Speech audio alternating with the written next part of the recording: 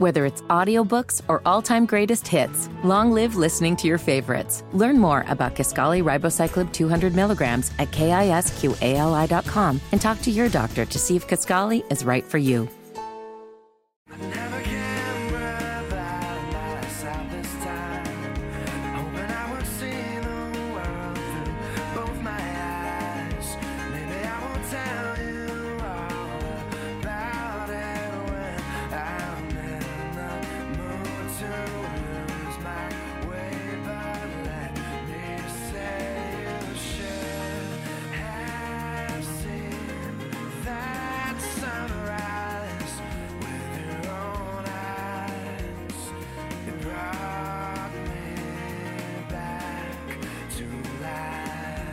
Another John Mayer song that I've never heard. Really? You've never heard this one? Actually, there have been a few of these along the way. And I like John Mayer. I mean, every time I hear a song for the first time, as I am right now, I like it. Except for that Your Body is a Wonderland song. Oh, I love that song. So this is from that same album. It's from his Room for Squares album. And this song, now that I'm thinking about these lyrics, and I was singing them out loud today as I was getting ready, and I was like, man, this song was ahead of its time. The whole song is about just experiencing the world without a camera. Mm-hmm. Not trying to capture the moment, but experiencing the moment. And that's... It's what we used to do, Beth. It's what we used to do. So the song is called 3x5, which I don't even know if that makes sense to anybody now because it's about the 3x5 photograph. Do we even have 3x5s anymore? I mean, is that a thing? I know you can go to, Walgreens and take like a thumb drive and you can like print out photos and stuff from your phone, but I don't even know if people do that a lot. Actually, I do. I'm that guy. I just did it, which is funny. I'm like, does anybody do that? And I literally just did it because I bought a magnet. My husband and I buy magnets at all of the places that we visit together. It's kind of what we do to celebrate wherever we've traveled. And we were at Chimney Rock several months ago, and we bought a magnet that had like a place to put a little picture. And I finally printed out the picture that we took at Chimney Rock. But did you print it out at home, or did you take it to the store and have it printed out? I took it to the store because I haven't even bought photo paper or more ink for my photo printer. My photo printer is from like 2008. Well, my photo printer, you go buy all the ink and you buy the paper and you spend about $100 on ink. Yeah, and it prints one photo. You print like 3 photos and then you're out of ink. Uh-huh.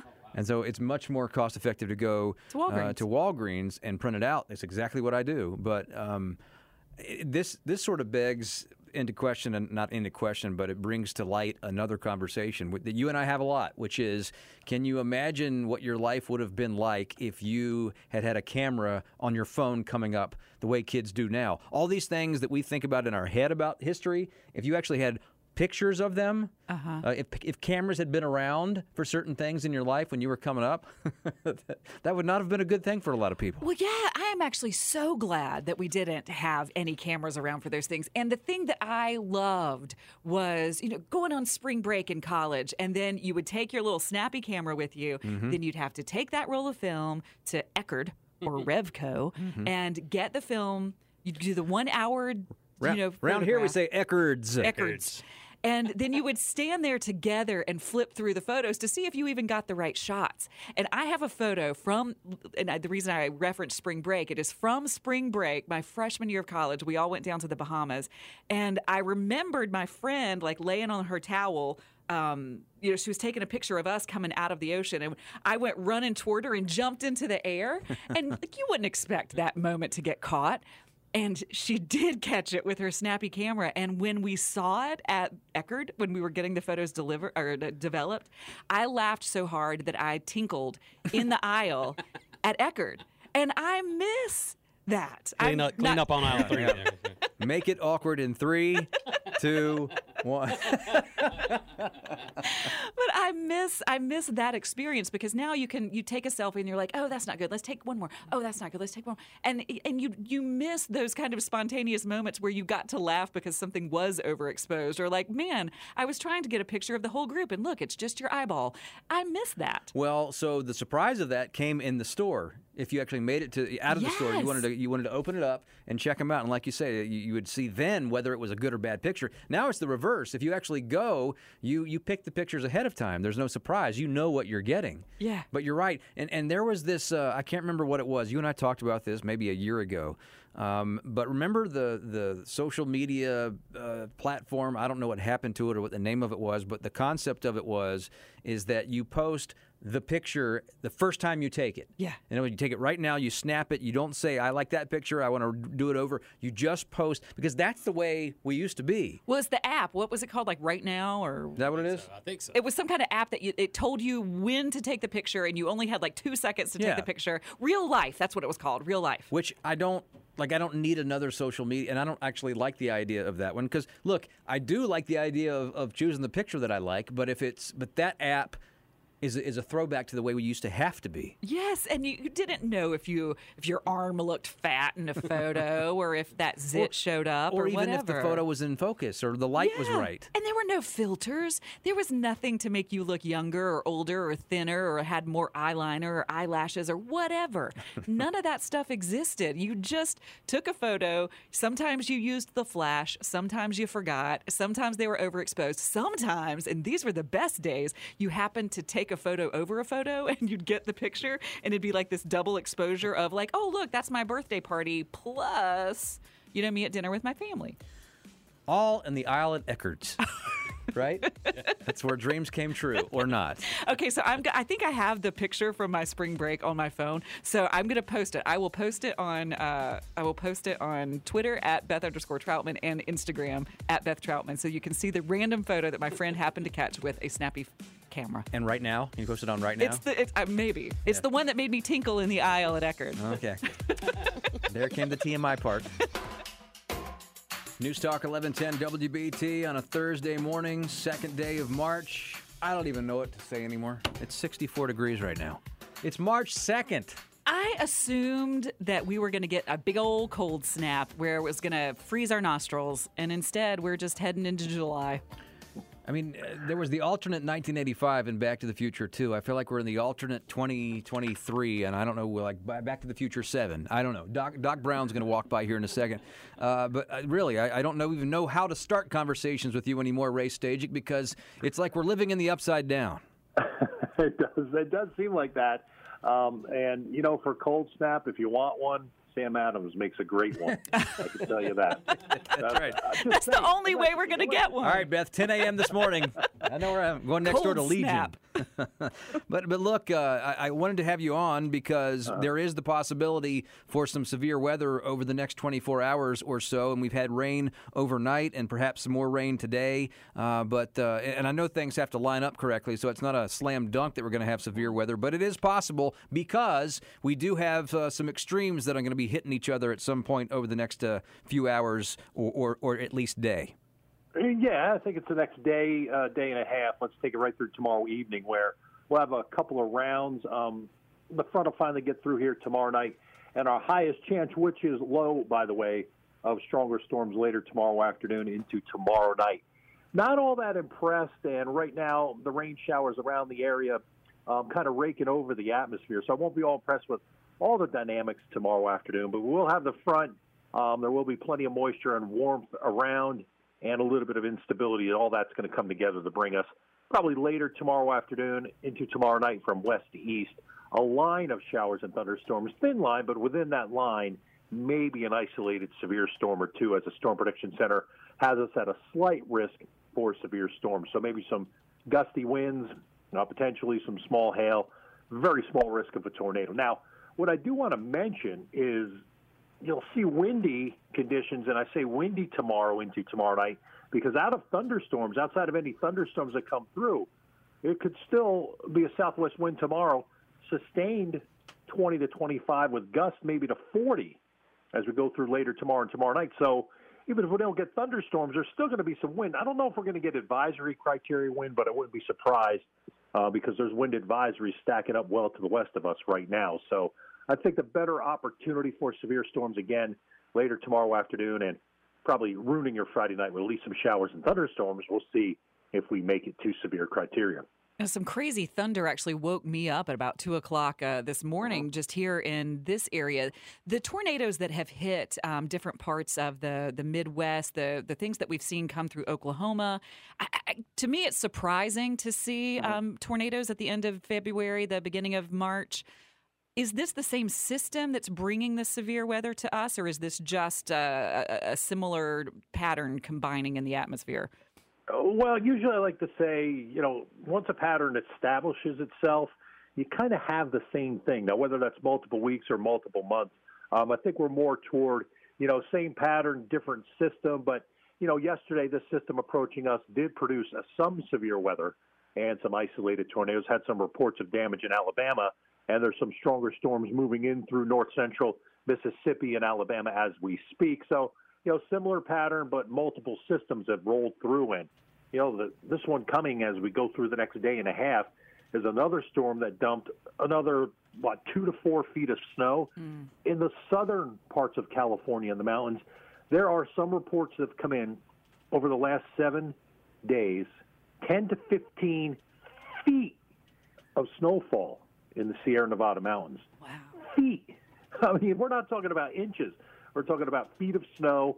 It's going to be great for the drought, but there's going to be another set of problems with the spring runoff with all that snowfall in the Sierra. And they've been getting pounded. And as I said, it's been the pattern. Storms in the west, pushing down through southern California, jet stream taking them across the southern tier of the U.S., up through the Ohio Valley, and west of the I-95 corridor. So we kind of get the same old, same old. A lot of times the storms have been weakening as they've approached with all these systems. All the severe weather has been south central U.S., Alabama, into Mississippi, parts of Texas and Louisiana, and that area of the world, even Arkansas is in there. And we've been seeing the systems weaken as they approach. It's kind of been the trend. And then they go to the west of the Appalachians, and this is why, with all the storms, as I've said, taking kind of the same track all winter, the I-95 cities, Boston, New York City, Philly, Washington, D.C., haven't seen much snow. They had almost 2 inches of snow the other day in New York City, and they, double, triple, quadruple. What comes after quadruple? Anybody? Quintuple. They quintupled their snow for the year, which was 0.4 inches times 5 equals 2. Yeah. And everybody's kind of like, wow, we got 2 inches of snow. But as I said, I think, Beth, the very long-winded answer I gave you there is... I loved it. It's been the same pattern all winter, and I don't see too much changing in the next couple of days, but... Yep. I don't know if anybody's took it a little peeky at the... Because that's what I do. That's what I do. I look a week out, and if you took a peeky a weeky out. It's weird how much joy that we derived from saying quintuple at the same time a few minutes ago. But anyway, if you go a week out, then maybe the temperature change that some people, myself, are yearning for may finally come. Yeah, it does look like we'll see some cooler weather, maybe bringing us back to normal. This is another point. I actually have it underlined 3 times here that I wanted to make. Maybe back to normal or slightly below normal. With all this warm, February was 8.2 degrees above average. Mm-hmm. January was 6.6 degrees above average. When we get back to average, the normal high is 60 this time of year. But what do you think the normal low is? 38. Cheater. No, is that right? That's exactly right. Oh, see? Look at us. We're on top of it today. I knew what quintuple was. I know what the average low is. Come on. That boy's about as sharp as a bowling ball today. You got it. 38 degrees. So when we get to 38 and we have some lows, which could get into the upper 30s this weekend, everyone's like, oh, it's so cold. It's so cold. No, that's normal. Mid-month, maybe a colder blast coming down. If I go out in fantasy land, which I like to call the American model longer range, right around the 13th or 14th, precipitation and some colder air is all I'll say for now. But if we talk next week at that time or even tomorrow at this time, that'll probably be gone. But it is trending, and the 30-day outlook for the month of March is for at or below average temperatures for most of the eastern U.S. All right, we got to go. Thanks for the info, Okay. Ray. As always, have a great weekend, or if not, just at least day, because we may talk tomorrow. We'll see. We might have to call you again. Thanks, Ray. Okay, bye. All right. I love that guy. Okay, bye. It's like, did you take a peeky at next weeky? Yes, because that's what I do. Bunch girl. Oh, give it one more try before you give up on love. One bad you've been hearing this story about, one Apple in particular at Northlake Mall. The Apple store there is closing down. And look, malls are... It depends on where the mall is. I mean, South Park Mall is still thriving these days, even though South Park Mall looks nothing like it did when you and I were kids. Oh, at all. Eastland Mall is gone, and the other malls in the area are sort of hit or miss. I mean, Concord Mills is the biggest one around. That's always sort of been the draw of Concord Mills, right? Yeah, and for a while there, it was the #1 tourist attraction in the state of North Carolina. But I think that one has since kind of dwindled as far as how often and how much people visit. Well, and Concord Mills has had issues as well with unruly people. There have been some problem with kids there. They've had some moments. But Northlake obviously is the one that you hear most often in the headlines these days. And if you're just getting up this morning, the Apple store at Northlake Mall is closing permanently. They released this news yesterday. After 3 shootings in 75 days, Apple is going to close that location at Northlake Mall. And, I think it's safe to say that the Apple store there is probably the biggest draw at the mall, wouldn't you say? It's definitely, for me at least, because I live up north of Northlake Mall. And oddly, Northlake Mall is the newest mall that's in this area. Do you remember it being built in the early 2000s? And we thought how great that this whole north section of town is going to get its own mall with a Macy's, and they had, I think they had a Borders Books at one point, and then the Apple store was the thing that I was excited to be able to go in and visit the Genius Bar whenever something was wrong with my iPhone. And now, because they're closing, and they've already closed, like they said, they announced it, and they're done. They said they're going to do it on Wednesday, and they're done today, and they're transferring all of the employees from that Apple store to work at the Apple store at South Park. And apparently they had just recently renewed their lease. Yes. So this is an abrupt decision. And again, if you're connecting all the dots of what's happened there in recent days and weeks, the violence and the issues they've had, I think you can connect the dots as to why this is happening. This is not something that apparently was planned for a long time. No. It's something that has been forced into happening, or at least they've made this decision based on what's happened in recent days. If you look at the occupancy rate now for Northlake Mall, it's 73%. And 14% of that is temporary. 59%, nearly 60% is permanent. But this is going to be interesting because, I was up there not too long ago. They had a Dick's Sporting Goods that closed down there. Yep. If you walk around that mall, it's starting, I'm not saying it's there yet, but you're starting to feel a little bit the way you felt about Eastland Mall. At least you would walk through Eastland Mall, the last 5 years that it was in existence, and you'd start to see things that were shuttered, and you see things that were closed down, and the writing seemed to be on the wall. But again, that's in East Charlotte. There are a lot of things around that mall out there that are having trouble or are having trouble at the same time. Northlake Mall is in a place where the stuff around it seems to be doing just fine. Yeah, there's a Panera Bread there that does well. You and I have had meetings at that Panera Bread there near Northlake. There's a PF And look what that led to. And look what it led to. Here we are. So there are restaurants and chains, and there's an REI over there and a big Target over there. There's a... You can tell that I shop in this area. There's like a Broadway shoe warehouse in that area that people frequent, but it makes you wonder because that mall was kind of the anchor that brought in all of those things. I feel the same feeling in that parking lot, in that area that I felt, like you were just saying, when we started seeing the dwindling days of Eastland Mall. And this is why we can't have nice things. You put them all up, and if people start misbehaving and start shoplifting and start having violent behavior and injuring people, and people get scared to go and shop at those spaces, this is what happens. This is people, they can't stay in business. And malls were having trouble to begin with because online shopping has made it so darn easy to not walk into a big department store. But I'm of the thought that I like to frequent malls and touch the clothes and say hello to the sales clerks. Shocking, I know.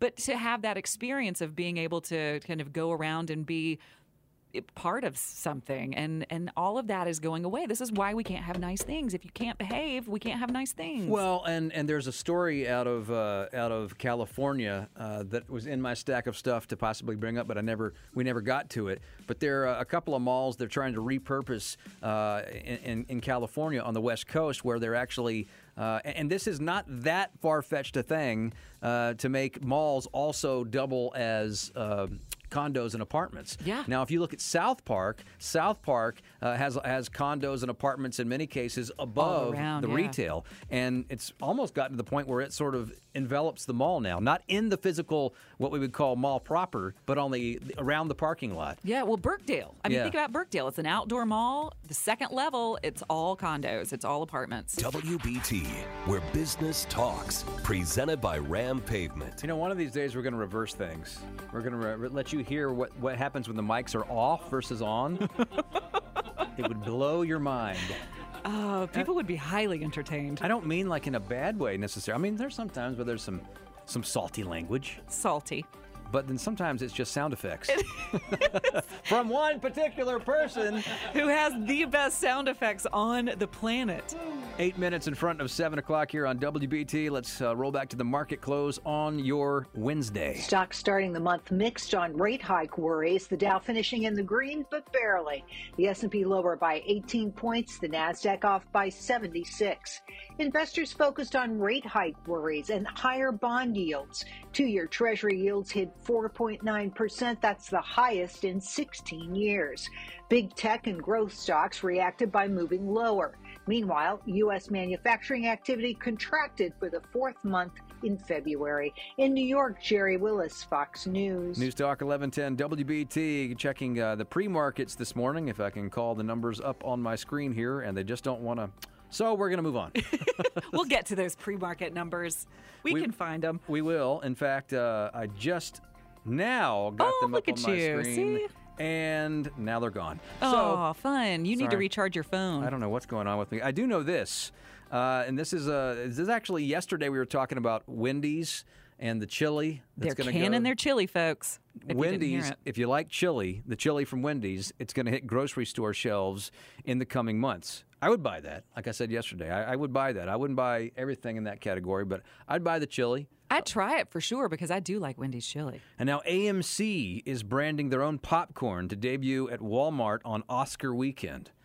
The CEO is saying the authentic taste of real movie theater popcorn at home.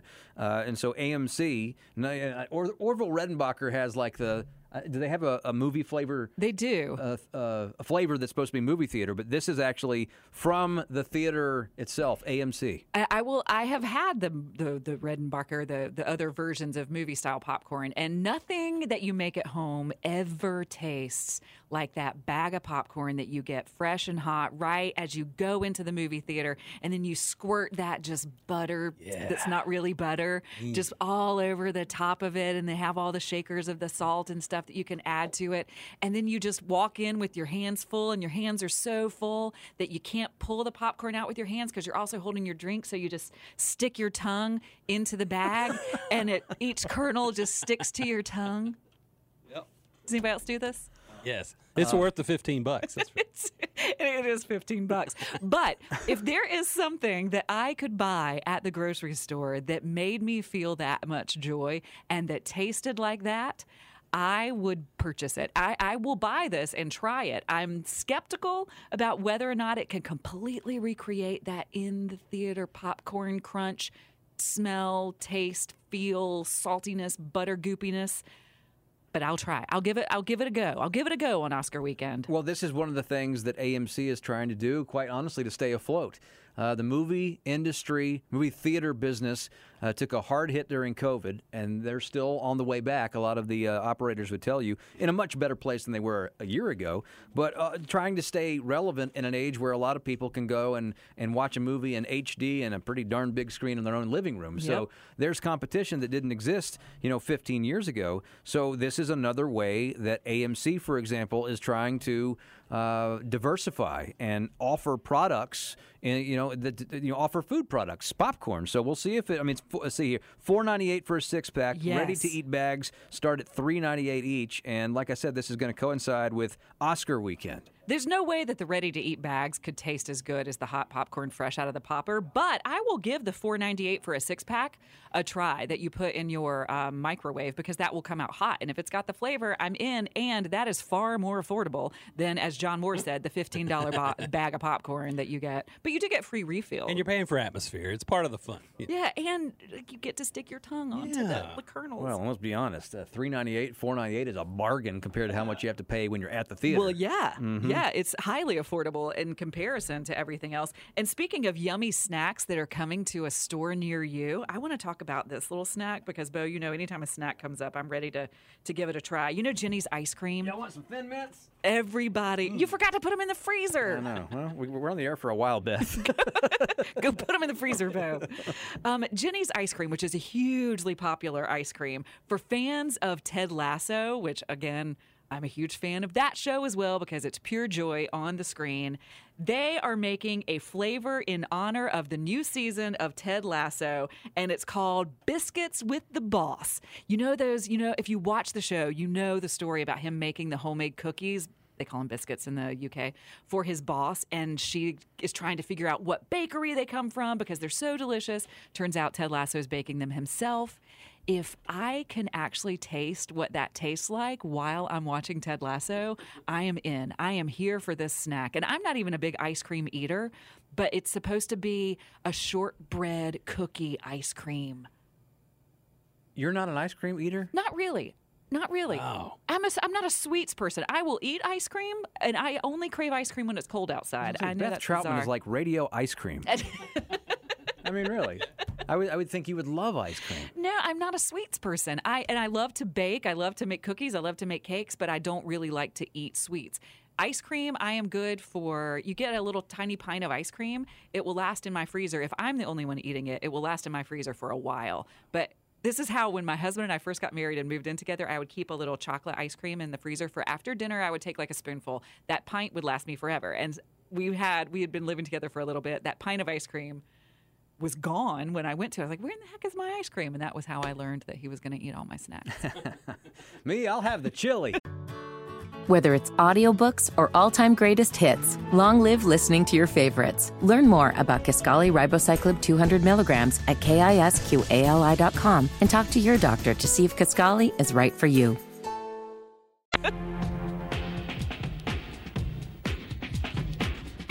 News Talk 1110 WBT, Bo and Beth, rolling on a Thursday. Cheating. Now, when I say the word cheating, that can mean a lot of different things. Mm-hmm. But what I want you to focus in on, for the purposes of the now, is cheating in school.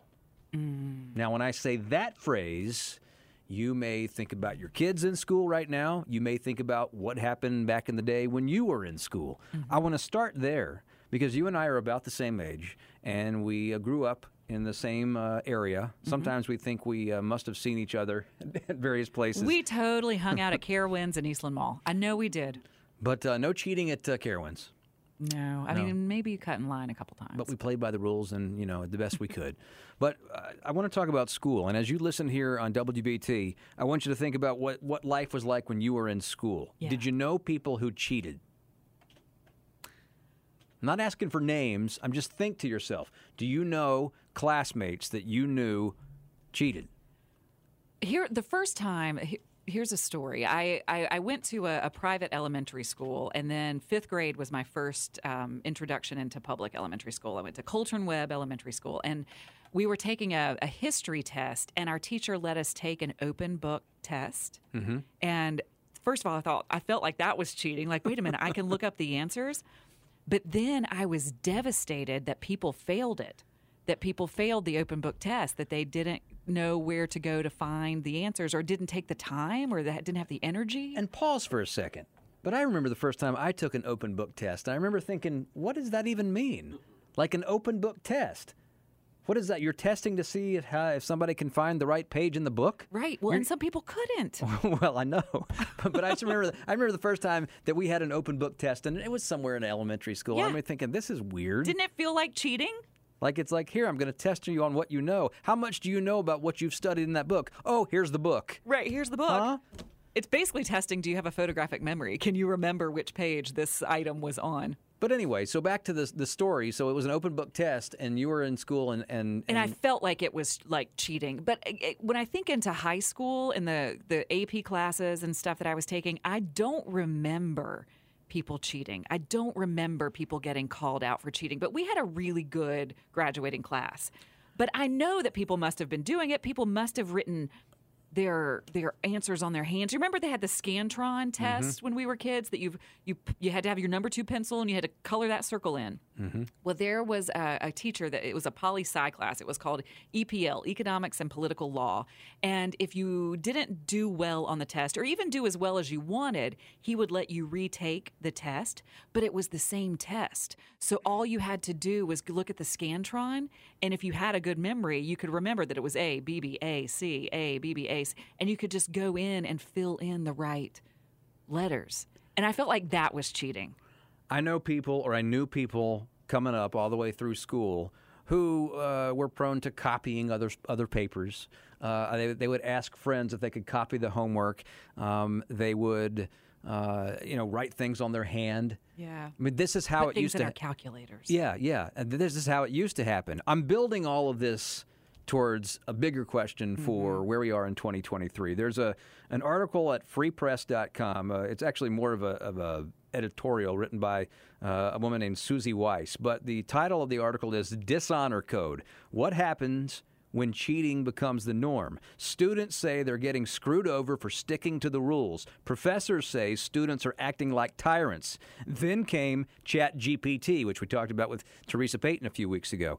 And you delve further into this article and you start talking about, and when we really think about it, we talk about this a lot on the show, about how technology has changed things from the way it was when we were coming up. I think about how just about everything is digital now. I mean, students have backpacks, but not loaded down with the stuff that you used to have, because a lot of times you go home and you upload your work to the portal. Right. Or you don't even go home. You're home when you take the class because you're taking it via Zoom. So let me read you a bit more of this, okay? For decades, campus standards have been plummeting. The hallowed ivy-draped buildings, the stately quads, the timeless Latin mottos, all that tradition and honor have been slipping away. That's an old story. Then COVID struck and all bets were off. With college kids doing college from their bedrooms and smartphones, and with the explosion of new technology, cheating became not just easy, but practically unavoidable. Cheating is rampant, a Princeton senior told me. Since COVID, there's been an increasing trend towards grade inflation, cheating, and ultimately academic mediocrity. Goes on to say here that now that students are back on campus, colleges are having a hard time putting the genie back in the bottle. Remote testing combined with an array of tech tools, exam helpers like Chegg, I've never heard of that, Course Hero, Quizlet, messaging apps like GroupMe and WhatsApp, Dropbox folders containing course material from years past, and most recently, ChatGPT, the AI that can write essays. All of this has permanently transformed the student experience. See, this makes me sad, and this gets into the title of the article, the Dishonor Code. When I was in college, we had to sign an honor code. Basically, we were saying, on my word, I uphold a certain standard. I am not going to cheat. I am not going to plagiarize. And in this case, one of the moments that she cites is during COVID, professors would say, okay, you have 90 minutes to take this quiz. And then would basically rely on the honor code that the students were actually doing that. And that's not what was happening. Students were looking up answers. They were taking hours on end. I don't feel okay about this because you're going against your own integrity. But is it true? Can you not put the genie back in the bottle? I'd love to hear from some teachers. Yes. And I'm not asking you to tell me where you teach or your name or anything like that. You can make up a name, you can talk, and maybe you don't teach anymore, but you used to. Maybe you got out of it because of what we're talking about. I can't imagine being a teacher in 2023 with smartphones and social media and all of this stuff. I mean, back in the day, cheating is cheating, but back in the day, it was Much harder. It was confined to the ways that you'd be able to do it. Right. Now, I didn't do it, but I know people who did. I think all of us know that person, right? Unfortunately, you know that person or two that did. And it all comes back in the end. That's what I would always say to my kids. You know, people are going to cheat, but someday you're going to have to face the music on what you really do know and don't know. Yes. And what does this mean for our future leaders if they're making it through higher education without being highly educated? 704-570-1110 if you want to weigh on this. If you're a teacher or you're a student or you're a parent. WPT. Maybe next time I'll think before he cheats.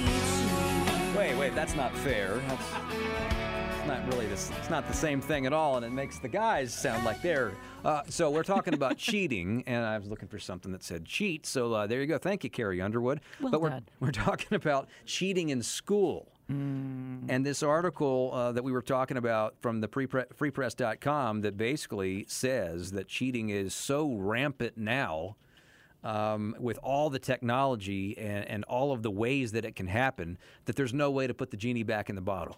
And this makes me really sad. I didn't realize until I read this article how many options are out there for cheating, that students are uploading exams from past semesters and that there are places that you can literally search for the answers for specific exams, but then beyond that, just Googling an answer. We couldn't do that. I'd have to walk all the way to the library. I'd never get a test done in time. Yeah, back in our day, you had to work to cheat. Wait, that's not what I meant to say.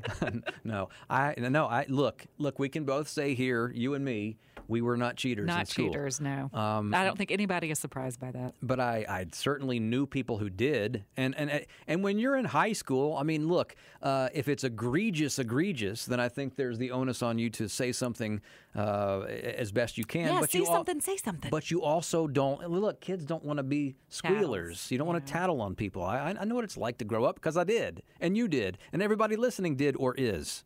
And we're talking to you as you listen, 704-570-1110. Do you want to talk about your experience as a parent? How about being a teacher? How about being a student? It's all open. We have Carol, who's a nursing instructor. And I mentioned ChatGPT earlier. The fact now that AI is figuring into the mix. Teresa was talking about this a few weeks ago. And the AI part of it is just mind-blowing. It's freaking me out. But Carol, welcome to Good Morning BT. Good morning. Thanks for having me. Yes. Yes, I'm absolutely terrified of this, and I'm fascinated at the same time. I think that as educators in higher education, we are going to have to be very resourceful and come up with some ways to make sure our students are learning. I think about every day when I go to work with my students, I am educating the next generation of the most trusted profession. Yes. You are tapping into the first thing I thought of, or one of the things I thought of when I read this. Cheating in your profession, in the medical industry. So what happens if somebody cheats their way all the way through high school and college and pre-med and then becomes a doctor, and all of a sudden you're on the operating table and you've got somebody who didn't really do the work? That's terrifying. I'm thankful that we have a standardized board that we have to pass as nurses in order to practice. I think most of the medical professions do, and there's no way to cheat on that. We're more concerned about, writing papers, presentations, and some of the software that we've traditionally used to scrub for plagiarism. It's kind of an arms race now, like who can get ahead of whom. You've got Turnitin, which is it'll scrub the paper and see if it's got plagiarism in it, and they're trying to be able to see, hey, can we catch if there's any, bot-generated text in here? But it's like I said, at the same time, I think there's many ways that we can use this for good. I think there's, ways that we can use this to advance nursing and advance the practice of nursing. Yeah, I just worry that come up with this. I just worry that people, practice makes perfect, and especially in a profession like yours. And I worry about the lack of practice. If you have people who are using chatbots and things to generate work, you have to fail sometimes in order to learn, or to fake that you actually did the work, that you did practice. Right. I mean, I know there's a board, and I know there are ways to guard against what I'm talking about, Carol. But also, I mean, there are. I want whoever is working on me to have done every possible thing they can do and not just say they did part of it. You know what I mean? I mean, it really it has a lot of layers to this. Yeah, Carol, thank you. Thank you. I'm going to start this call, and we may have to finish it after the break, but I have to go to Kevin now, who is a school principal who wants to talk about cheating. And I said a few minutes ago, you give me teachers, parents, students, but I didn't say principals, but now we got one. Kevin, welcome to WBT. Oh, thank you very much. Hi. How are you guys? Thank you. One of the things that you see in education is, we all push technology because technology was what was going to make our kids global, very competitive globally. Mm-hmm. But one of the things, when you do that, it went to an extreme. When kids are in school, the teachers can monitor what's going on in the classroom. The problem is when they leave, because kids are so advanced in technology that when they leave school, they can get anything and access to anything. And of course, we can only monitor the kids in the school, not outside the school. Mm-hmm. It's hard to actually understand it, but we really need to go back to where there's a lot more balance. We really need to go back to where there's more paper and pencil. Yes. There's more, right? And so, okay, thanks, Beth, for agreeing. Well, I agree. I did it passionately, didn't I? I agree. Hang on. Kevin, let me try it. Yes! Okay. That's a little bit better, but not much. Well, okay. I'm with you, man. Trust me, I'm with you. I'm a pen and paper gal, and I'm sad for students that they're not utilizing it. Well, we are. See, I think it's a little misconception. We do have a little bit of, and let's just take, say, a math class. You can push math with certain programs, but in the end, some teachers have to use that computer as a tool to supplement the content. Mm-hmm. So there are times where these teachers, whether it's my school or a school, can close that computer, get a sheet out, work it like we used to do, and have a list of problems. So we have to get back to that as a natural flow. We can't just all of a sudden close the computers and say, here's what we're doing, because I think it's important to go back to, I guess like everything in life, to balance. And it's really driven by administrators and teachers in the classroom where you can achieve a balance in there, but we now have to push it. We now have to market it to where, look, it's important for our kids to actually have paper and important to worksheets.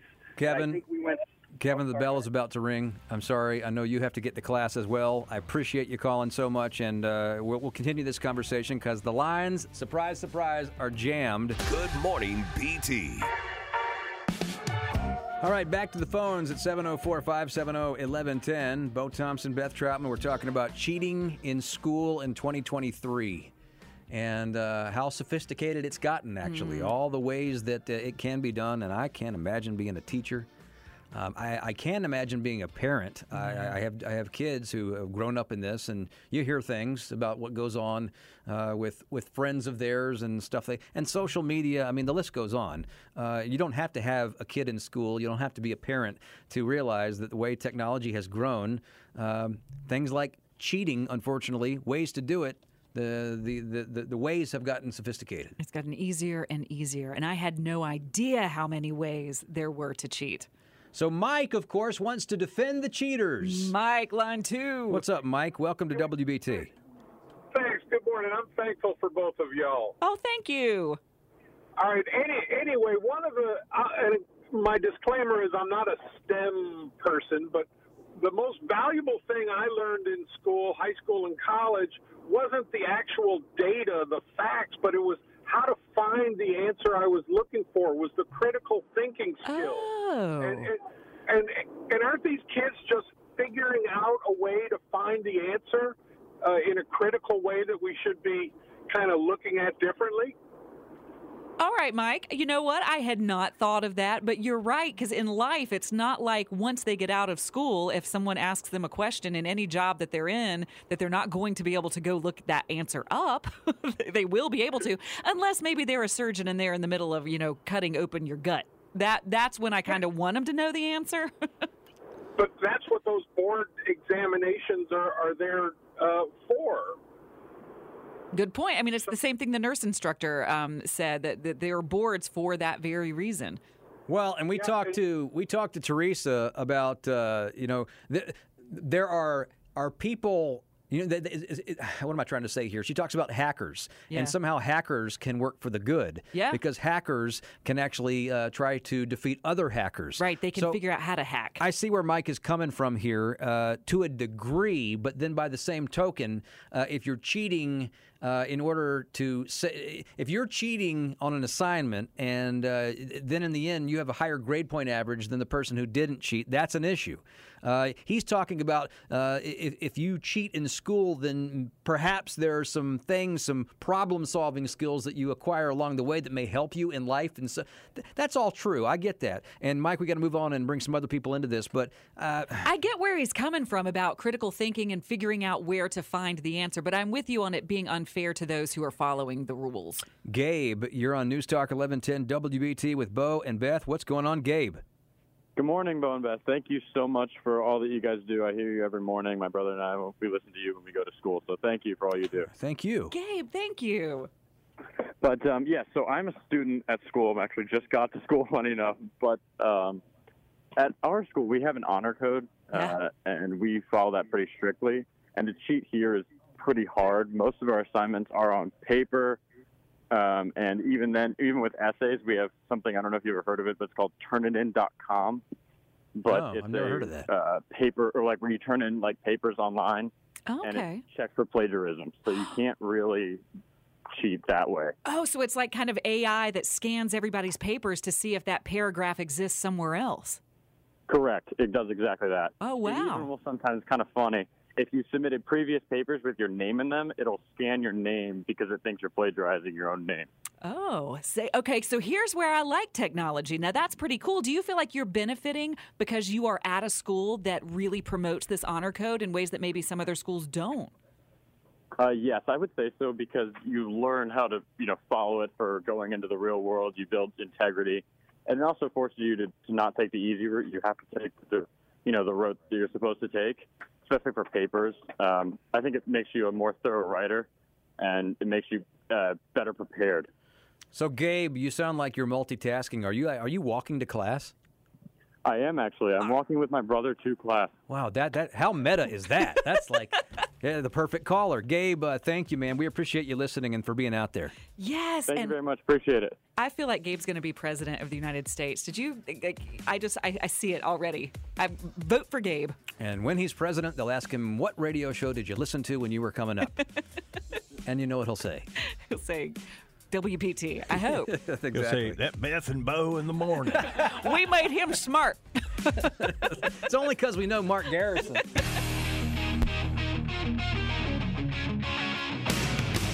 News Talk 1110 WBT, crossing the streams on a Thursday morning. Bo and Beth here. We have people holding the line at 704-570-1110. We will get to you, I promise. But have been talking about the sophistication in 2023 of cheating in school. And Winterbull, you're a little bit older than Beth and me, but you have kids. I have kids. This is all over the map. I mean, we've talked to teachers. We've talked to a principal. We talked to a student who was walking into school a few minutes ago.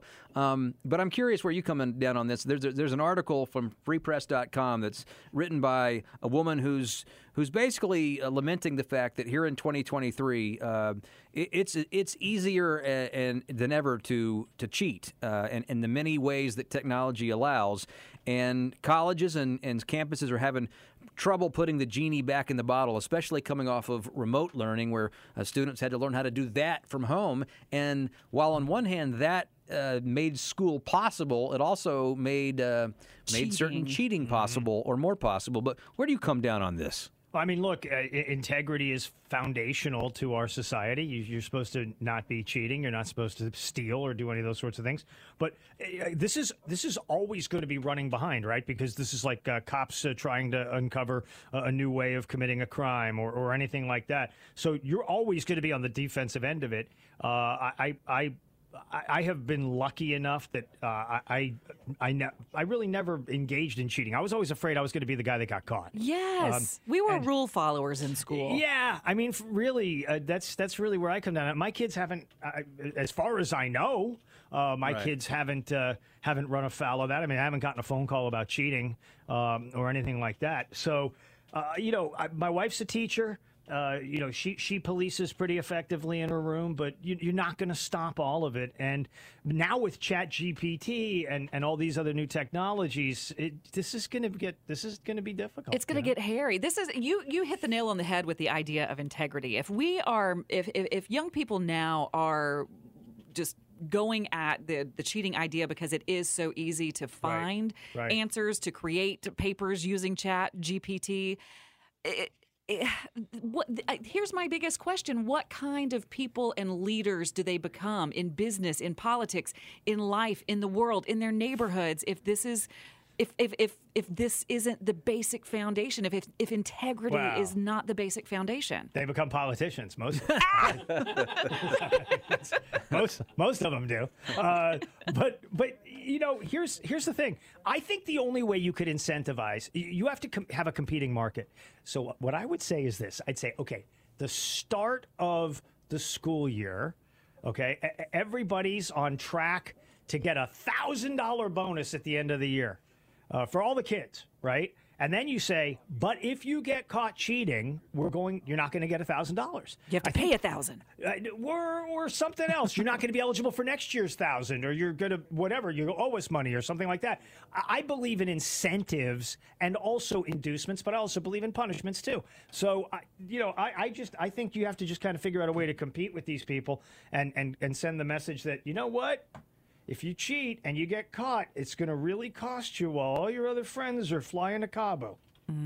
Well, look. In the 6th grade. In the 6th grade. Wow, what school is that? The hardest professor I had in all my years of college was my freshman year. He taught world history. Mm-hmm. And the more I think about this, I thought it was a ludicrous thing to do at the time, but now in light of all this, it almost was way ahead of its time. He was a really, really hard professor, and he had notoriously savage pop quizzes, and there was his tests were really hard. And this is back when when you were writing with a pencil, not uploading it on a portal. However, I remember that over half your grade at the end of the semester was a 15-minute oral test. Ooh, I like in his office. In his office. And I remember thinking, that's like so much writing on 15 minutes of an oral test. I like but then how do you beat that? Right. Like if you're trying to combat this, that's one way that that's a great idea. Ask questions. Defend your argument. Or say, listen, we're going to make this a comprehensive test at the end of the year, and it's going to be like you just said, an oral exam like that, or you have to summarize all the aspects that we've talked about in an essay. Or one of those blue books or whatever it is. Because I think you have to strip the technology out of the room and go back to, the days of Plato and stuff like that. And, it was a lot easier to bust people if you were Plato or Aristotle because, you start trying to carry in a marble thing that you've carved the answers into, that's going to get spotted. I had a professor that made us, the Socratic method was the entire class, and we were only ever graded on any oral argument that we had in class. We didn't have written tests, nothing. Every day we were graded on our oral arguments. That's awesome. See, that's the way you got to do it because you got to. The oral argument is the way to go because it really proves that you have mastery and you can think on your feet, and that's how you have proof of education. Mm-hmm. And you'll have a great radio career out of it. Right. The only skill I have is talking. All right. What's coming up on the Brett Wennerable Show today? So you got Tony Blinken is meeting with Sergei Lavrov as we speak. They're trying to work on that Paul Whelan trade. So we're going to see what ends up happening there. And then, of course, we will track all the big stories, including DWI deaths are increasing, and the Charlotte City Council is questioned about the grant funding to stop DWIs. So we'll take a look at all this. Brett Wennerable starting at 3, and, of course, Crossing the Streams, presented by Window Nation. Upgrade your windows today at windownation.com. We'll talk to you later. Thanks, buddy. Life is so much more than a diagnosis. It's about sharing time with those you love, hanging with friends who lift you up, and experiencing all those moments that bring you joy. All hits, no skips. Learn more about Kisqali Ribociclib 200 milligrams at KISQALI.com and talk to your doctor to see if Kisqali is right for you. So long live singing to the oldies, jamming out to something new, and everything in between. WBT. Come on.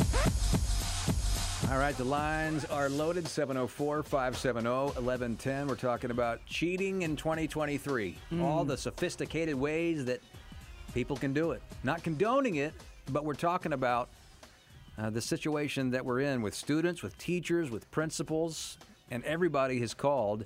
Joanna's been waiting on line one for a long time. Joanna, welcome to Good Morning BT. Well, thank you for taking my call.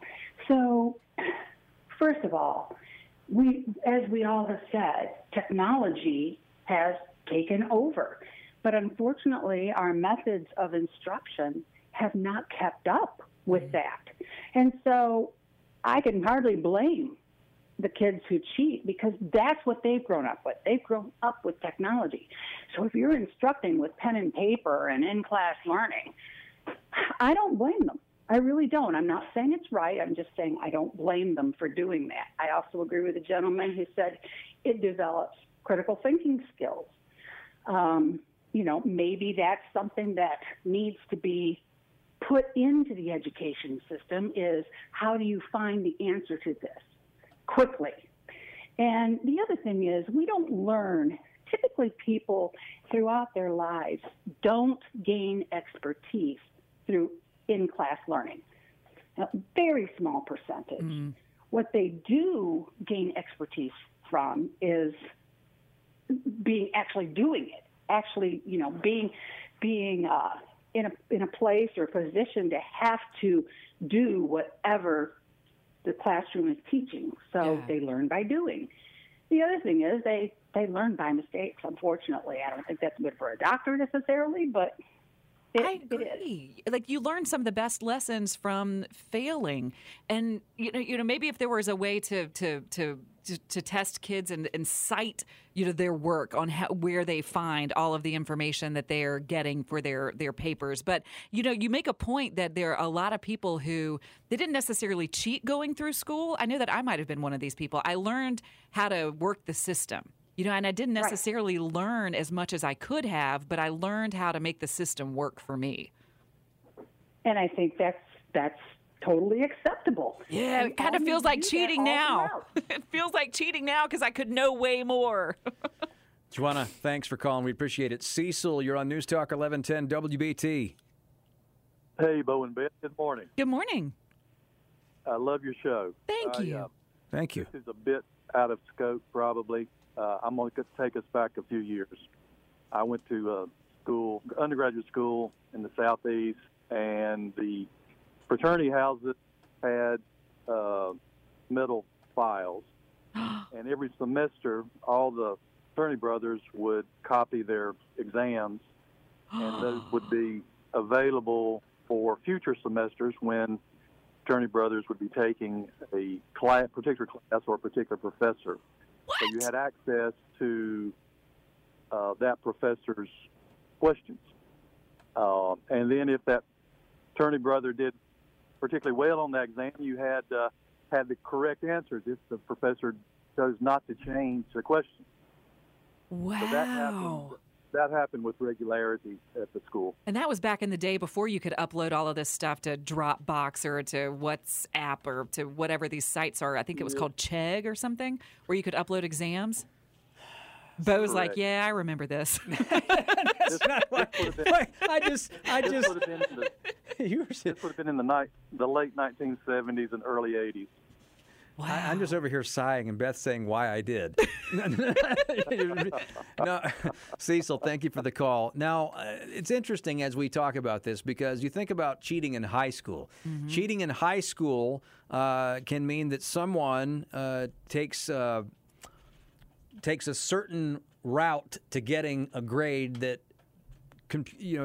contributes to their grade point average that gets them into a school. Right. That's what I was saying. Like I figured out the system better than I figured out all of the information. Like I would cram for an exam, but then I didn't necessarily remember everything. So many people are talking about, well, you're learning life skills, and what about things that you have to be able to figure out when you get to be an adult? There's a difference in because I do believe there's a degree of karma here. I mean, why is it that you and me didn't report every cheater that we ever knew? Because you can't. There are too many of them, and in the end, you believe it'll catch up with you. I know people who cheated when I was in high school and even earlier than that, and you know what? Years later, they didn't quite turn out the way I think they thought they would. They didn't, quote unquote, make the grade. So, yeah, right.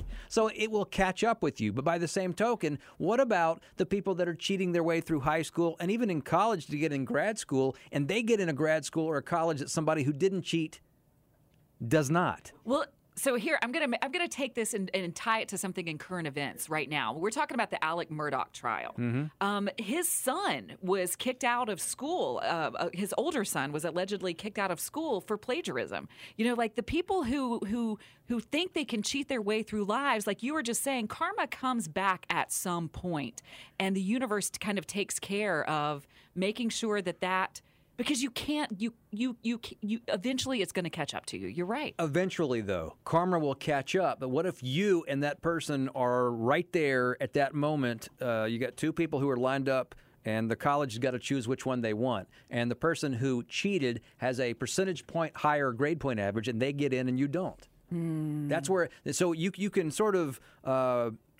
you can rationalize this by saying what's going to happen ultimately, but in the moment, that's where it's unfair, and that's where it's a big deal. Right. Well, what you hope is that there is a divine plan and that you didn't get into that school because you were supposed to go to the other school you applied to because you were supposed to meet that best friend and the husband you were about to marry. It's that old, one door closed, so another one opened. So but that door opened because you cheated. Yeah. See? But maybe the cheating led to a positive for you. Ultimately. I'm looking for the silver lining here, Bo. Ultimately. That's my whole point, is if you're saying ultimately yes, then in the end it all comes out in the wash. Yeah. But the whole point is we don't like cheaters. Right. Now, you said something during the break that really made me think. WBT.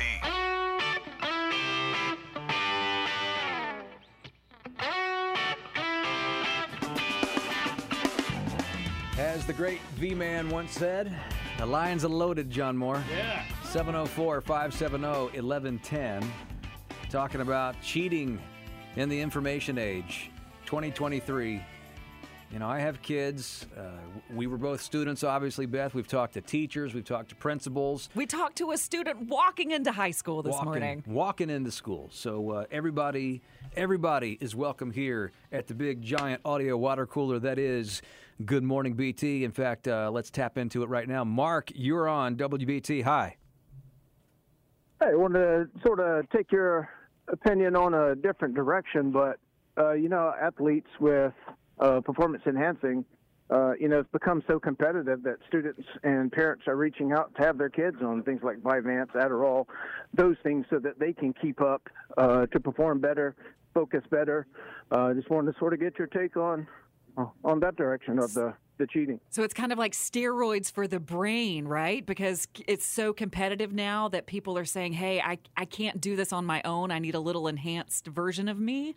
Yeah, and I know this topic's strictly education, but it does flow over into the workplace as well. You'd probably be surprised at the amount of people in the workforce who are on performing enhancing, Vyvanse and those type of things there to get an edge on the person next to them. So I don't think it starts in school, but I don't think it starts in school, and that's a form of cheating, if you ask me. Not everyone has access to. Right. I've never heard of Vyvanse. Is it like Adderall? Yeah, it just meant to help you focus, and transparency. I used to make double of what my wife makes. She's on it, and now she makes well more than I do. So wow, it works. I can tell a difference in her whenever she's on it and when she's not. Now I remember even back when I was in school, I remember people who took Adderall who needed it, who took it for whether it be like ADHD or something like that, and I remember people asking those people for an Adderall to study for finals or to. I remember people doing that, and that's funny because I didn't think about that as a form the old of days, cheating. it used to be caffeine pills and things like that. Oh, yeah. Do you remember that episode of Saved by the Bell? Oh, yeah. I'm so excited. She was addicted to caffeine pills. But it's a real thing. It definitely gives you an edge. And to me, that's a form of cheating. And That's an accepted form. somewhere there's a movie producer this past weekend who made $20 million because he made a movie called Cocaine Bear. It's actually Elizabeth Banks. It's a woman. Oh, my gosh. I'm sad to admit that I went to see that. Was it good? No. Oh. But you paid the money. Yep. Exactly. Yep. Mark, thanks for calling, man. You know, that's a great question. Here's the thing, Bo. This is going to be a lot of verbal vomit coming from the Beth brain. I have this, I love to read. That was a promo for the show, Beth. I love to read. And one of my biggest fears is that I'm not going to live long enough to read all the books. And I know that I'll never read all of the books. Like if you go into a library, there's no way. But How are you and me even friends? I'm stressed out about not getting to read all the books, and I haven't completed a book since my last year of college. Oh, see, I want to complete as many as possible, and I've wondered. I don't take any drugs or medications or anything like that, but I've wondered sometimes if my brain were given Adderall, how many books could I finish in a day? Could I finish 7 books in a day? Is that what that does? Is it what it does? Does anybody know? I don't know, obviously, but I will tell you this. I'm kidding. I've read books, but I just takes. This is the difference between you and me.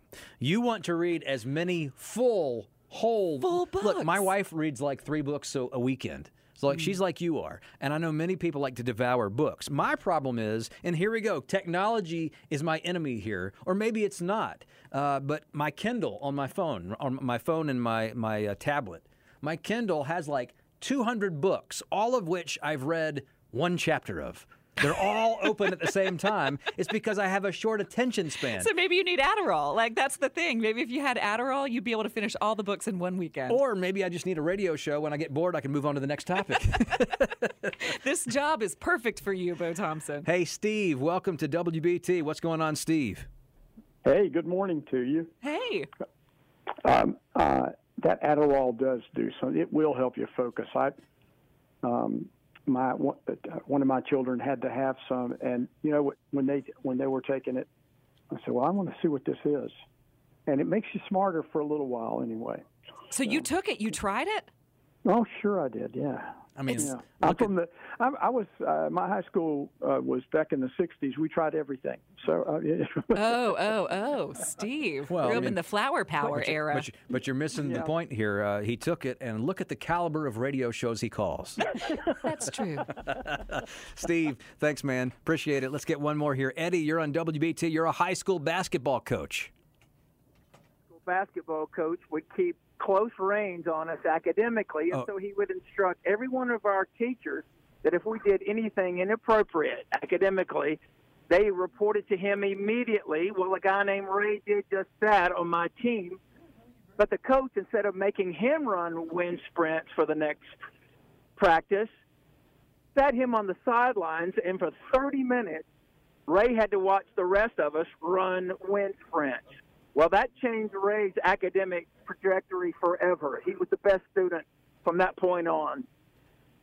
Enjoy your show. Thank you. Oh, and that reinforces that there are some life lessons, like back to the oral test that I spoke of. Yes. There are ways to use old school tactics to combat the technological advances in cheating. There are ways, but you have to think really hard about it. And we're sort of doing that together, right? We're thinking out loud today. Yes. Because we don't usually stay with topics this long, but people want to talk about it. The lines are jammed. And I'm fascinated by the different versions of cheating. I had never considered something like Adderall. And by the way, we're not promoting taking Adderall to cheat. I had never considered that as a form of cheating. It had never occurred to me. And I promise I'm going to get to this thing you were talking about that's made me think. But I haven't had time yet because these pesky phone calls. We love them. David Chadwick coming up at the top of the hour, and then right around 9:35, we'll check in with our legal expert, Bill Graham. No shortage of material today with the possible conclusion of the Alec Murdaugh trial just days away here. Yeah. The jury could very well get the case this afternoon. Closing arguments are happening for the defense right around 9:30 this morning. So much to talk about with Bill Graham. We'll do that next hour. In the meantime, we're still talking about cheating in school in 2023. This all stems from an article that we were talking about last hour that says that basically the genie can't go back in the bottle. Technology has made it so easy to cheat. And the pandemic even complicated it more with kids having to do remote schooling.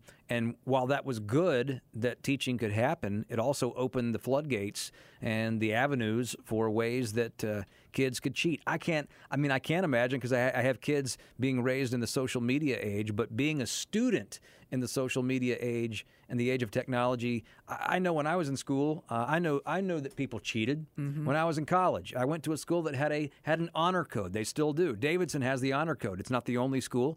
A lot of schools do, so that takes care of most of it. But they also have an honor council, and the reason you have an honor council is because there are still people that will do things and break that code. Mm-hmm. And so any school that says that we have an honor code, that's not code for there's no cheating here. It's code for there's a system that's in place that holds people to a moral standard, but there's still going to be people that break that. And oftentimes there's a line in the sand, and when you reach that line, you push that line a little farther, and then you push it farther, and then suddenly it's an easy thing for your conscience to not do the right thing, unfortunately. You just said something off the air about, and I'm thinking, is this cheating or not? Because you said there were times where I didn't read the whole book. Yeah.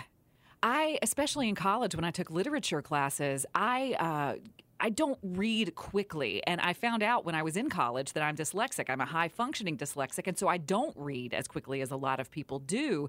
And so by the time it was time for the test or time for me to write the paper, I hadn't had enough time to read the whole book. And so was that cheating that I'm writing that paper or taking that test and I only read, 3/4 of a book? Ultimately, here's what I believe, is that I cheated myself because I'm missing out on, I've gone back and reread all of the books that were on my reading list from high school and college. Yes, I'm that much of a dork. To make up for the fact that I had cheated myself by not reading fast. I don't think it's cheating in that case. I think it's a gamble you're taking.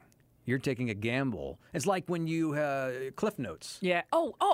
Cliff Notes is not cheating. Is because, it not? Well, you're not being measured on whether you read the whole book. You're being measured on what you can recall from the book. Like reading comprehension. I still feel like Cliff Notes is cheating. I bought the Cliff Notes for books. I sometimes did it because I didn't necessarily understand the book. But you're taking, like Crime and Punishment. What was I reading? But that's a gamble you're taking. You're gambling that you hit the right notes to ace the test or do well on the test. Yeah. That's different than getting a copy of the test. Yeah, I still feel, but that's my line in the sand is I don't want to cheat myself. Mine's about my own ethical center, my own, and I felt like if I wasn't finishing those books, I was cheating myself. Well, in some way. I just got an email from a text from a listener said, what would happen if an airline pilot cheated? What would happen if the surgeon doing your operation cheated? What would happen if the first responder cheated?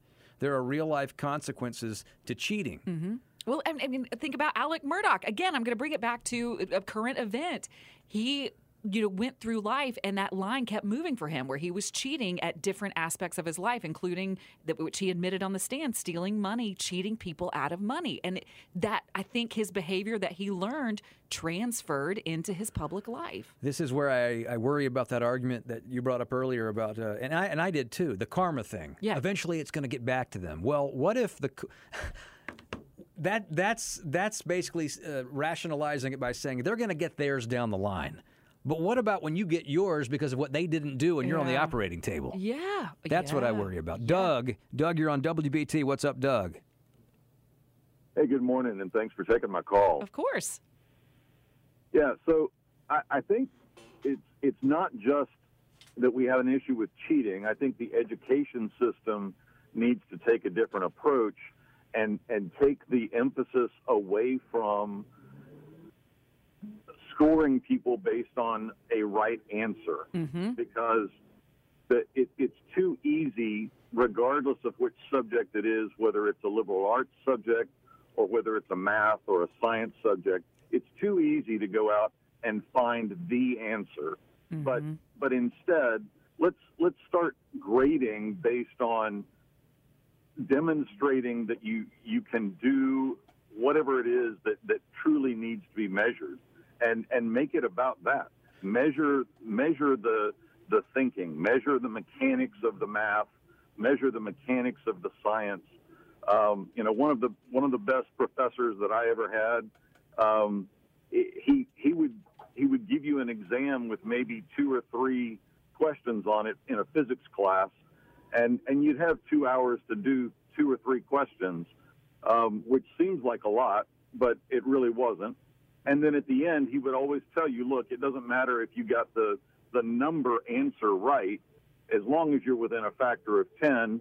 I'm looking to see, did you go about this in the right way? Did you apply the right thinking? Did you apply the right formulas? Were you considering the right aspects of it? So see, Doug, I think you're onto something. The education system has just got to get away from thinking that everything is about an answer. Showing your work. It's like it's the diagramming of the sentence. It's showing the long division.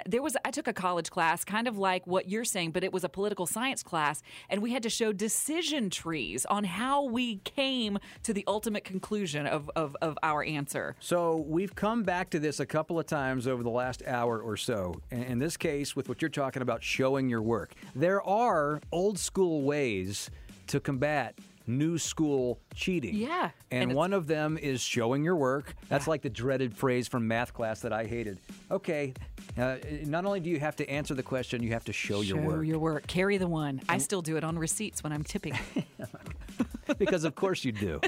But I said last hour, the hardest professor that I ever had in all my years of college was my freshman year, and it's because at the end of his wildly hard world history class, I think it was 50% of your grade was based on a 15-minute oral test. I love it. I love it. 15 minutes. And I remember thinking, wow, you're going to make 15 minutes count for that much of the grade. But now it actually seems brilliant with the parameters and constraints of 2023's technology, because you can't beat that. Right. You can't. You can't beat knowledge coming from your brain right out of your mouth. Life is so much more than a diagnosis. It's about sharing time with those you love, hanging with friends who lift you up, and experiencing all those moments that bring you joy. All hits, no skips. Learn more about Kisqali Ribociclib 200 milligrams at KISQALI.com and talk to your doctor to see if Kisqali is right for you. So long live singing to the oldies, jamming out to something new, and everything in between.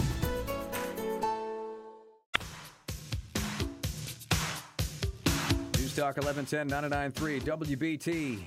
David Chadwick coming up. Bill Graham.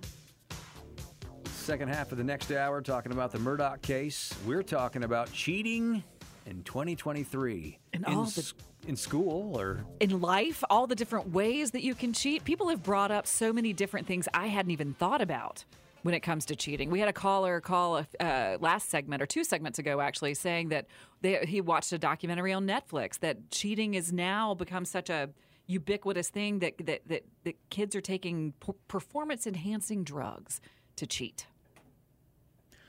Greg, you're on News Talk 1110 WBT. Greg's been holding for a while. Hey, Greg. Hey, good morning, Bo and Beth. This is Greg at Oakhurst Pharmacy over near Cotswold. How you doing? What's going on? So you're the perfect person to talk to about these performance-enhancing drugs people are using. I hadn't even thought about this as cheating. Yeah, well, I was thinking about that. I was listening to the earlier part of your show. Is taking meds, is that cheating? And it's a great topic. So ADHD meds, is several callers have talked about. They came out a long time ago, and there's Adderall, there's Concerta, there's Vyvanse, there's Jornay, there's Zenith. There's a bunch of them, and quite honestly, my business here has somehow, I'm not sure how, has segued to an ADHD.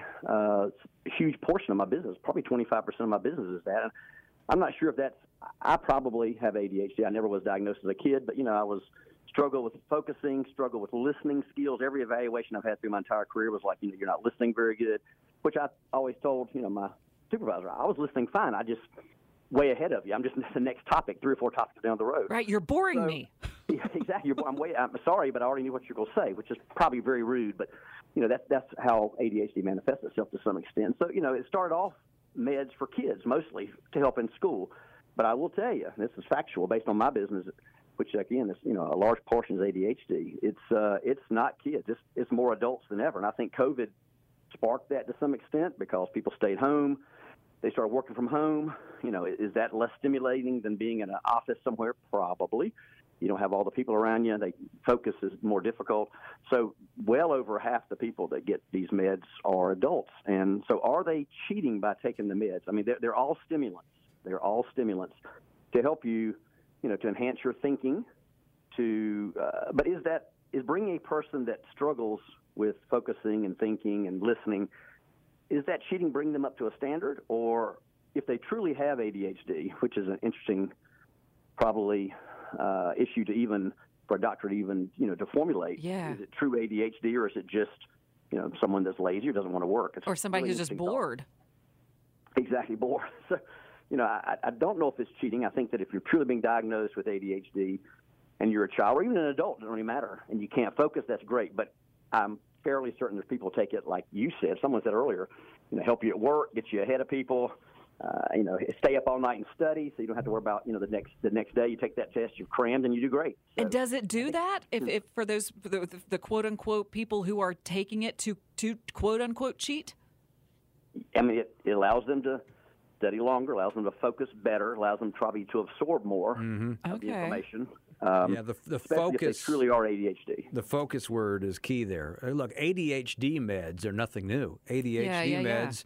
I had friends when I was in grade school that were taking them, and it's a fine line. And this is probably a whole nother topic. Yes. About ADHD medication. Why do you take it? Some kids take it to focus. Some kids take it, or it can be argued that some take it that maybe don't need it.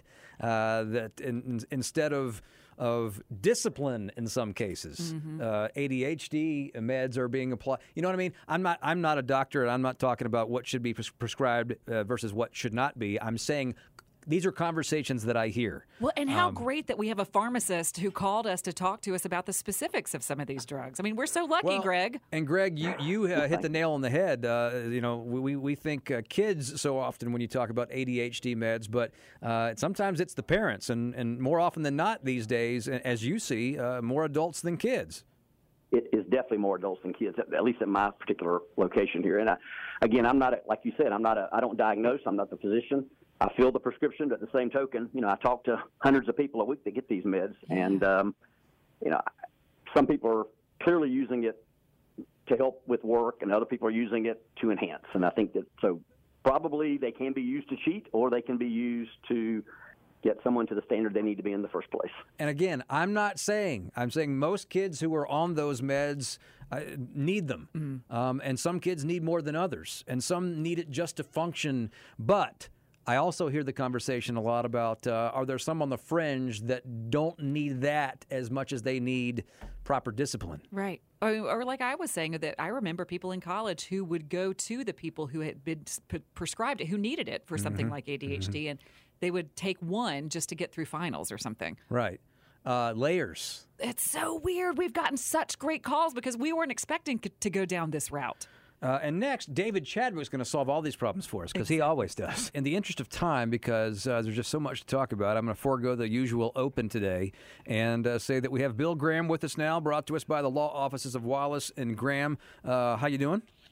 I'm good. How are you? Good. We every time we talk to you now, so much has happened in this trial since the last time that we talked. But you were with us, kind enough to join us for an entire hour last Friday, and I'm still getting people telling me how much they enjoyed that, and hearing the kind of extended, analysis from you and taking phone calls. But that was almost a week ago, and now here we are. They've been to the site of the crime.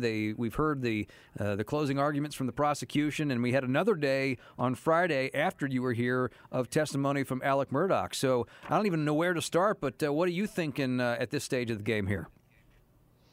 The state has put on a ton of evidence, as everyone has seen, and yesterday Mr. Waters put on the closing, and I think he had a lot to close with, but he honed in on repeatedly that you can't trust this guy. Anything he says, anything he said while he was on the stand can't be trusted. He makes up stuff on the fly. That was buttressed by people who've known him for a long, long time. and when I was watching parts of the testimony, I just saw bits and pieces of it, just recounting what had gone on.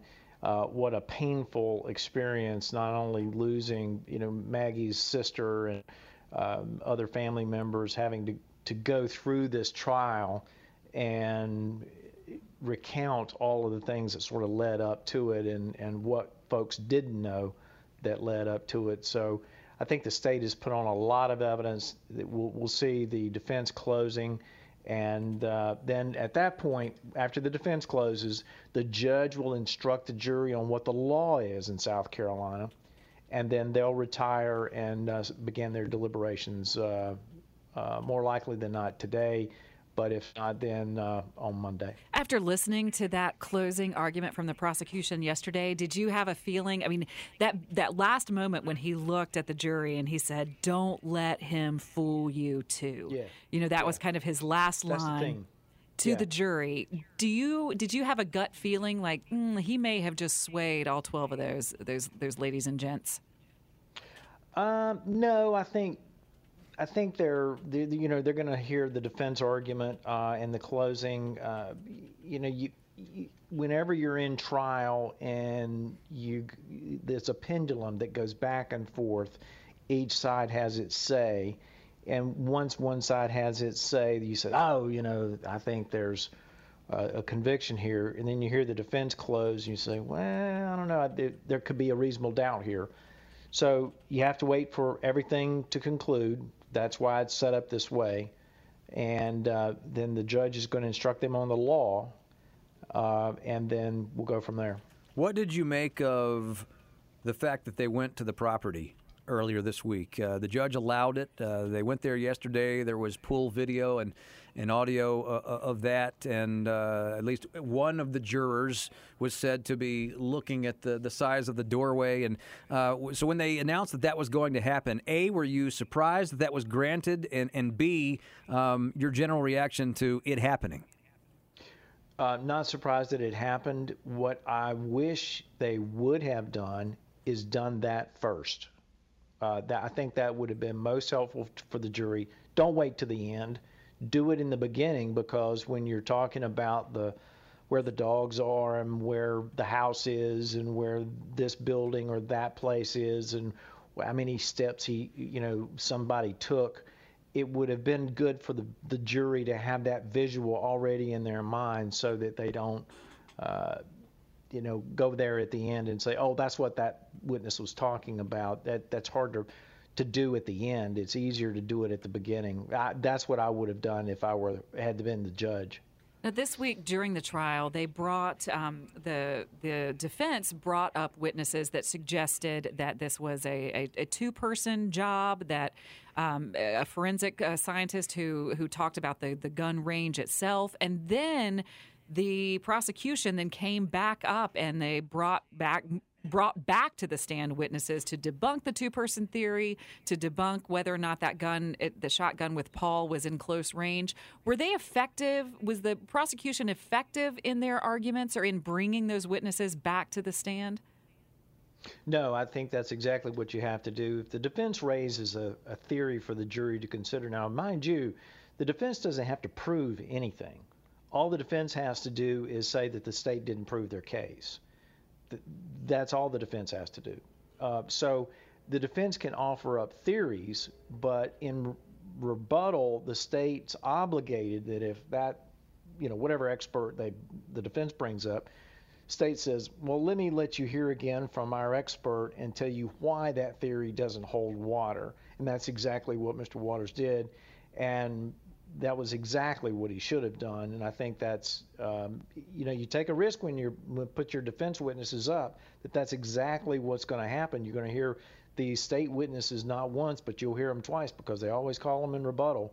So state did exactly what they should have done there. A few questions on timing of things. Is there a time limit on how long the closing arguments can go? Like, in other words, we saw it took an afternoon yesterday. How long? Should we assume that the closing arguments for the defense will be the same, or is there a limit on how long they can go?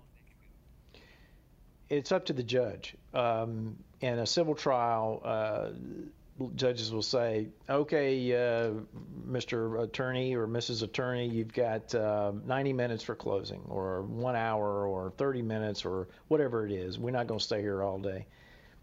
This is obviously it's a murder trial. Obviously a man's, the rest of his life is at stake here. There's a bunch of due process due in a murder trial, a bunch. And obviously you get more due process than you would in a civil trial because there's just money at stake or property or whatever. So this closing statement could go all day, and probably will. That's why I say it could be Monday before we even get a jury charge. But there's no time limit unless the judge sets a time limit, and I suspect that the judge wouldn't do that here, given the fact that the state had as much time. He'll allow the same amount of time for the defense just to be equitable. Okay, so another timing question, or part two, I guess. So if the jury gets the case today or whenever they get it, they start deliberating, and if they come to a verdict and it's 9 o'clock tonight, I'm assuming that the judge will be informed of this, and then the announcement of this will happen tomorrow morning, or when will it happen? How do they? Because this trial is very high profile. It's not like the O.J. Simpson trial where you were wondering what the reaction was going to be in the streets. I think if you asked most people, they probably think they know how this is going to go. But all right, hang on a second. We've got some breaking news here. Yeah, I was going to tell you, Bo, they have kicked a juror off the panel for some outside contact outside the jury room. We're listening in now to see exactly what that may have been, but the judge has decided to dismiss that juror. Okay, so we have some audio of this, or we're doing okay. Not quite yet. Okay, so Bill, I've got you on the line here. What's your reaction to that development? Well, depending on what it was, if I was the defense, I would move for a mistrial. Wow. So this could this could throw everything wonky. Yeah. But you don't know what the contact was or what the context of it was. Given the gravity of the situation, the judge is probably going to want to not have the jury in the courtroom if he wants to hear from counsel. If Mr. Harpootlian or his side wants to be heard, he'll have to allow for some time on that. So this really gets the defense in a situation where you're the lawyer, you've practiced this closing, and now this thing comes in there. Now it's like you're trying to it's 1 second left, and you're trying to win the game, and you're trying to put it through the uprights at Bank of America Stadium, and they call 2 timeouts on you. It's intended to get you off your game, stuff like this. And so he might file a motion for a mistrial. So he could do that. I mean, yesterday I'm listening to the coverage of them going to the murder site, and you hear them say the jurors and one alternate.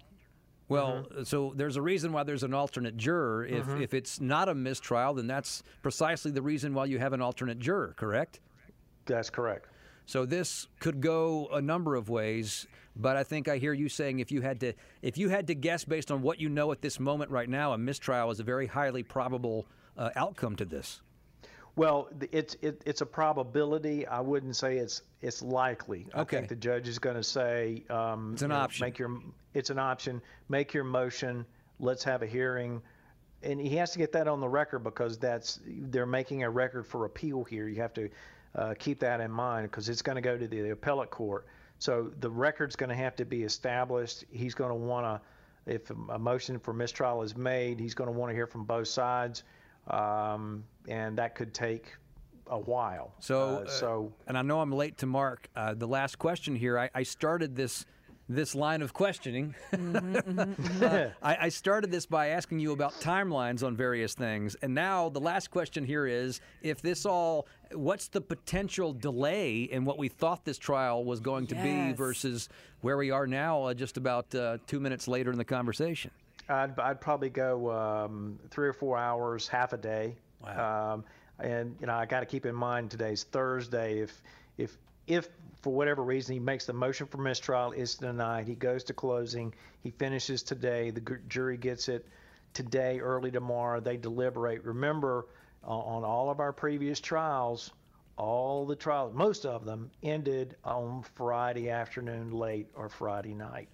Well, usually we're asking you about what happened yesterday. What do you make of it, Bill? But things have changed since we started this conversation. It's so crazy. You couldn't write this stuff if you were doing a screenplay. So I'll end by saying I have your number. I'm sure I'll talk to you soon. I will talk to you soon. I'm on standby. All right. Thank you, Bill. That's Bill Graham, the law offices of Wallace and Graham. He joins us every Thursday here. This is continuing coverage on News Talk 1110, 99.3 WPT. Breaking news. And that breaking news coming from Walterboro, South Carolina. We were just talking to our legal analyst, Bill Graham, and I was asking him about what he thought the timeline was going to be for today. And during that discussion, the timeline changed. I mean, it changed significantly. This is a remarkable thing to happen in the course of this trial, especially right as the defense was headed to do their closing arguments. So Judge Newman has confirmed that a juror has been removed after the juror had conversations with two people about the case. There apparently was a hearing about this last night. The juror will be replaced as we understand it. I want to go to the comments that were made by the judge just moments ago in the courtroom. And we'll bring the juror out to inform her that her services will no longer be needed. We will then replace her with an alternate juror. Any additional comments by the state or the defense? Not from the state, Your Honor. Your Honor, we do not accept from your ruling. Yes, I've sat through everything you sat through, and it's muddled. But we would defer to your judgment. However, I think it's important for me to note for the record that the interviews of these two people were done by SLED agents, one of whom was named as a witness in this case, and the other who was listed in the notes as being one of the investigating officers. Just to note that, again, SLED has made another bad judgment in this case. I'm not accepting from your ruling. Yes. I'm just pointing out that this is just a continuum of a calamity of errors. Thank you. And the court has not had any discussion with any SLED agents concerning this issue. And all the inquiry by the court has been directly with the suspected parties involved and with the juror. And this is a matter that this long trial with the intense publicity is certainly, it would be certainly difficult for any individual to not have some exposure outside of the courtroom to information concerning the case and to also be tempted to engage in discussions with others. But it is improper, it is contrary to my instructions to the jury daily, multiple times per day, and this juror unfortunately violated that order.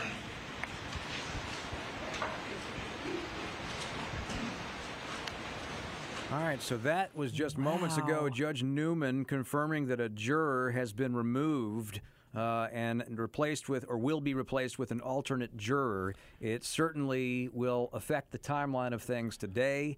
And as we're going off the air here, no doubt you'll get more information as the trial resumes there in Walterboro. But, and the defense, by the way, did not move for a mistrial.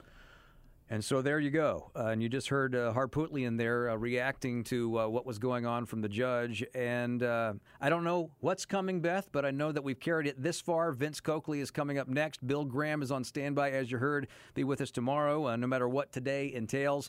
And bottom line is stay with WBT throughout the day, and we'll keep you informed on what's going on with this unpredictable case, to say the least. Right, unpredictable. I mean, I'm speechless, actually, at this point. Mark Garrison will be with you momentarily. I'm Bo Thompson, Beth Troutman, everybody in the studio here. Y'all have a great day.